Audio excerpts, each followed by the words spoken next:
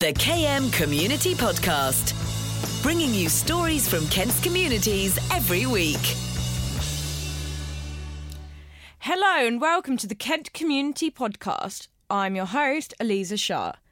Over the next few months, me and my partner, Oliver Kemp, will be telling the unheard stories across the county. If you've got a topic you'd like to share with us, simply hashtag KM Community on social media, including Facebook, Twitter and Instagram. The KM Community Podcast. And I'm joined here today with Alex McGovern from the Kent Youth Council to talk about knife crime. Thank you for joining me here in the studio today, Alex. That's all right. Talk me through your role at the council. So I am Alex McGovern. I work at Kent Youth County Council with lots of other young people, and I'm also a member of Youth Parliament. So what we do is we kind of meet with young people across Kent and even across the country, as well as decision makers like police officers, politicians, councillors, and we talk about what the biggest issues in Kent are. At the moment we're focusing on action against knife crime, but we also do many things to help young people. And what issues do you feel that young people are facing in Kent?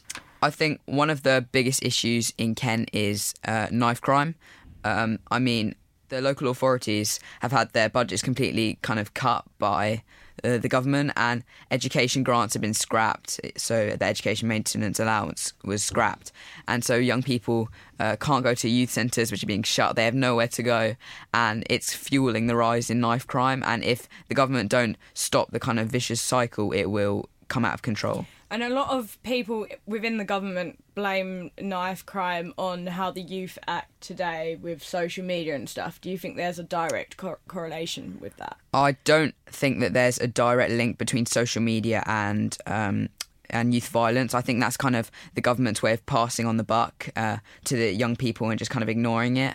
I mean, I think it's more about giving young people aspiration if they really want to break the knife crime cycle. So education, youth services, a bit like what Scotland did with their violence reduction unit, when in 2005 they were called the murder capital of the EU by the World Health Organization. Instead of just saying, oh, it's the young people's problem, they should stop using drill music and stuff like that to act violently. They took a kind of public health approach, a holistic approach, where they used communities, health, education, all these factors, and they funded them hugely and managed to cut their murder rate by half and stop being the most dangerous developed country in the world, according to the EU.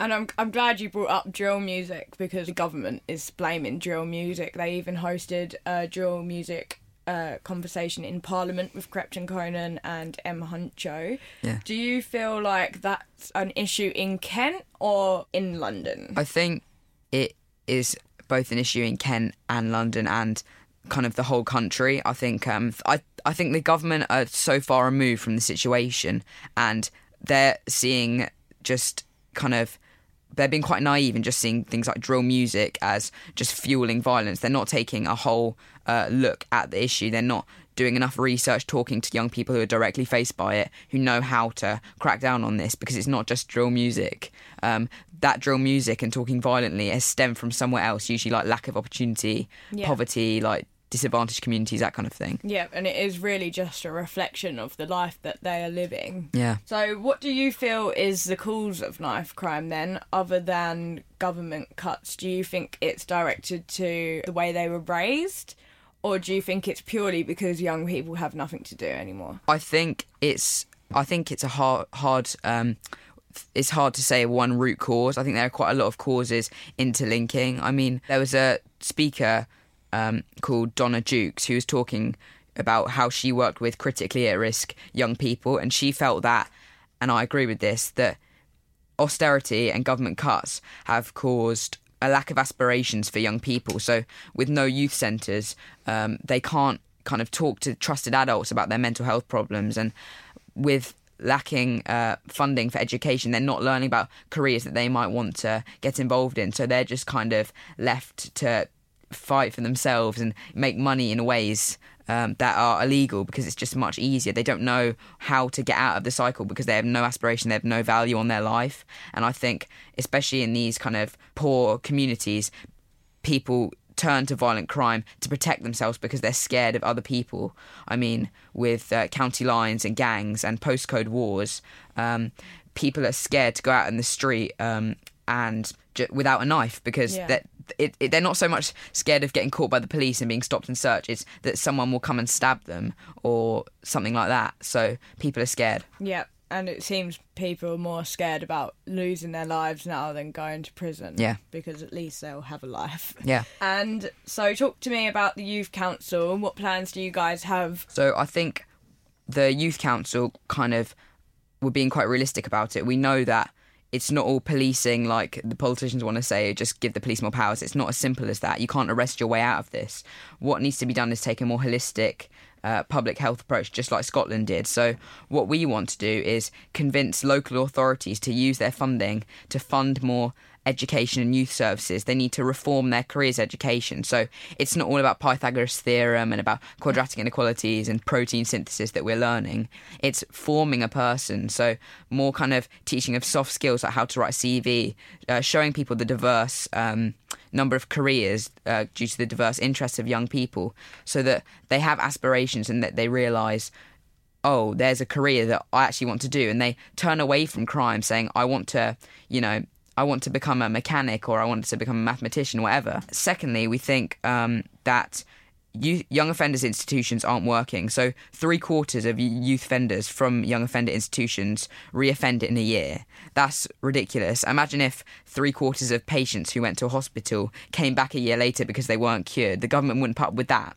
So we think that locking inmates in solitary confinement or with other criminals for 21, 22, 23 hours a day is not going to cause them to become better people. It's going to make it worse. We think there needs to be more education and courses in these young offender institutions and better quality. So, for example, release on temporary licence, where in the last quarter of their sentence, young offenders can go out and, get training, get qualifications, get the skills needed for a job, so that when they come out of prison, they're not going to end up back inside. Yeah. They can get a job and they can earn money again. And obviously when they're young offenders, they lose a big part of their childhood. Whereas when you go to prison when you're older, you've already lived that part of your life, and that is when you're developing as a person. In prisons, they do offer education to the older ones, but not in the younger ones. Kids are supposed to be in education until they're 18 now anyway. How do you feel as a young person about what the government and police are doing on the streets? I think that the government and police aren't doing enough, especially the government, who I would blame here, because I think they're trying to kind of take cuts from everywhere and won't accept that that's their fault. I mean, Theresa May, the Prime Minister, said that there's no direct link between police cuts and violent crime, which is just ridiculous. I think in terms of policing, because I was watching the debate last night between Boris Johnson and Jeremy Hunt, and Boris Johnson said, oh, just give the police more power, let's support them. But as I said earlier, you can't arrest your way out of this. I think what is needed is to build trust in police, because black and minority ethnic groups, they feel that the police don't care about them. They don't trust the police. There's a wall of silence. I mean, I think a Safer Lives survey found that 46% of young people wouldn't tell the police if they felt they were going to be a victim of crime. So I think what needs to happen is there needs to be more community policing. So police in areas of the community just walking around, to build trust in police. And that can lead to more intelligence sharing and falling violence. And also stop and search is a big issue at the moment. The Home Secretary wants to increase stop and search powers. I think stop and search has its places, but it needs to be reformed. So I think it needs to be more targeted, focused on gangs, and not just stopping and searching everyone in an area, especially 9 times more likely for black and minority ethnic groups to be stopped and searched. And that leads them to not trust the police, and there's a greater wall of silence to happen. So reforming stop and search so it's more targeted and giving people dignity is so important. And that's all the time we've got. It was lovely to meet you. Yeah, you too. And we will have you back in the studio soon, definitely. The KM Community Podcast. If you've got a topic you'd like to share with us, simply hashtag KM Community on social media, including Facebook, Twitter and Instagram. The KM Community Podcast, bringing you stories from Kent's communities every week.